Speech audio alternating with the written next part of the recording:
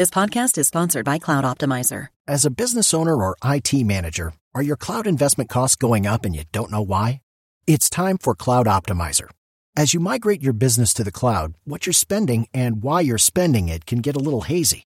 But Cloud Optimizer clears up the mystery and puts the cloud to work for you. Cloud Optimizer starts by analyzing usage patterns, right-sizing resources, leveraging discounts you may not be aware of, implementing automation, and much more. And by reducing unnecessary expenses and maximizing performance, Cloud Optimizer guarantees you a savings of 5 times what you spend for their service. As you utilize cloud-based services more and more, you don't have to lose sight or control of your spend. You can stay agile, streamline your costs, and optimize your performance, plus save significant money with Cloud Optimizer. Make the cloud work for you with Cloud Optimizer. Get a free assessment and find out how much you can save by going to cloudoptimizer.com. Go to cloudoptimizer.com for your free assessment. That's cloudoptimizer.com. Good morning, as it is here in Germany, but it's good evening where David is because, or in fact, it's almost good night, I guess, David, because what time is it where you are? It's like 9:40 in the evening, 9:40 p.m. Where are you exactly, David, I should ask? I'm in Canberra, Australia. Okay, and what are you doing there? Yeah. It's a challenger. It's a warm-up tournament for Australian Open qualifying, which is starting on the 9th, so in just over a week's time. So there are a number of lead-up tournaments. Liam's chosen to play here rather than the United Cup because obviously with Cam and Evo, he wouldn't get to play any matches if he was part of the United Cup team, which would be fun and definitely more money. But at the same time, he needs to get matches under his belt before qualifying. So that's one of the sort of weaknesses, if you like, of a team competition is that you don't know where you're going to participate. I guess he might get in on the doubles, but he might not get in on the singles there. So you're in Canberra anyway. How's it going? What's the current state of play regarding his schedule, etc.? Well, he played today, first round qualifying. I mean, it's a very, very strong challenger. The main draw is about 154 in the world. Okay. And Liam's ranking has dropped a bit because he took some time out after the US Open and then came back, made quarterfinals of Tel Aviv, obviously qualifying, made quarters of a tour event and had to pull out because of a stomach pull, so he was out again. Yeah. So the back part of the year, he wasn't able to play much at all which affected his losing points in his ranking.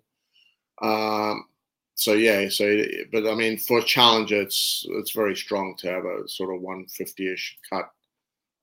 So he's seeded 3 in qualifying, so he was 3 out. Okay, and how was the match? It was decent. I think he played Galliano, who he's actually lost to twice last year, in Winnipeg and in Cleveland. Somebody who's very difficult to play, doesn't give you a lot of rhythm, takes the ball very early, hits it pretty flat. First match of the year is always incredibly difficult. I mean, first match of any tournament is difficult, but the first match of the year, especially when you've had a pretty long off season like Liam's had, no matter how good you're feeling physically, it's, and how much practice you've had, nothing is the same as a tournament match. So I'd say that Liam started a little bit tight, a little bit apprehensive, got down a break, and luckily 5-4, the guy serving for it, Liam, was able to break back. And it was probably really the first match where I thought he relaxed and loosened up a bit. And then, won a really tight tiebreaker. I think it was 9-7 in the end, the tiebreaker. Ooh. Okay. And once he got that under his belt, he relaxed, and the second set was, good quality. Okay. So is he playing again tomorrow? He is playing again tomorrow, yeah. So he's second on after 10, I think it is. so probably about 11:30. What time was he on today? Was he on early in the morning, or what time did he play today? No, he was third match on, so he played about. I mean, the match before went very, very long, so he only got on court about 3 o'clock in the afternoon. David, how is that mentally for a player? Because it's quite unique in tennis that you have no idea what time you're starting. Is it more nerve-wracking? Is it easier? What do you have a preference when Liam plays? I mean, it's always nice to be first on because you know what time you're kicking off. But apart from that, I mean, it's always, you know, sometimes you get a not before time, not often. But I think he had a not before 12:30. But I mean, it was never going to be 12:30 anyway, unless somebody pulls out. So yeah, I think players do get used to it. I mean, with 3-set matches, it's a little bit difficult. I mean, when you get into the Grand Slams and it's 5-set matches, it can get very rough because you start getting into real problems about when to eat, and you know, you get somebody who's 2 sets to love up, and then 3-all, you're warming up, getting ready to play, and then they lose that set, and then you know they could be 3-all again the next set, and so you could, you know, easily warm up three times before you, or 4 times even, if they, you know, have a long set in the 5th set going to like 10-all. So yeah, I mean, with the 3-set match like today, the match before went 7-6, 6-7. So you know, had to warm up towards the end of the 2nd set. Went the other way, so then he had a warm up again in the 3rd set. But players are pretty used to it. Obviously, they do it a lot. So it's in terms of the food consumption, David, what happens? Do you just take a little bit constantly? I guess you can't really have a meal because you just don't know, or do you plan it? Do you have a meal and then see how it goes? Well, I mean, yeah, I mean, you definitely have a good meal, you know, a few hours before the match, and then yeah, then it's you're gonna just snack, you know, maybe have you know, and if a match goes really long, might just have some a little bit of you know, pasta just with tomato sauce or something like that, or just with olive oil. Not very big at all. So yeah, and then some, you know, Liam's quite good at just snacking on the court with bananas, eating a little bit all through the whole match, so that you don't get into that situation where you get hungry. Sure. But you know, players are very, very different how much they eat. Tell me about Liam's opponent tomorrow, David. Don't know huge about him. I've just been watching on video. Italian, Pellegrino. Definitely more of a clay courter. You know, doesn't have a big serve, which is good. And you know, plays fairly deep in the court. Moves very well, though. Obviously, going to make a lot of balls. But I think you know, Liam's going to have to try and take the ball early and cut down his time, and hopefully you know, get the job done. What kind of communication do you have from the moment, you know, Liam wins, and of course you've therefore, you know, you've got to think about tomorrow and the next game and the next match as well. What is there anything specific you might do, or is there something, a routine that you would always have with Liam? Will you always talk about the next player, or not? I wouldn't say the routine's set in stone because circumstances can change so much. How late you finish, how early you finish, whether you can get a practice court right after the match. So like today, we would have really liked to have just gone on and worked on a couple of things right after the match, but practice courts were absolutely chocker. There's a women's tournament at the same time here.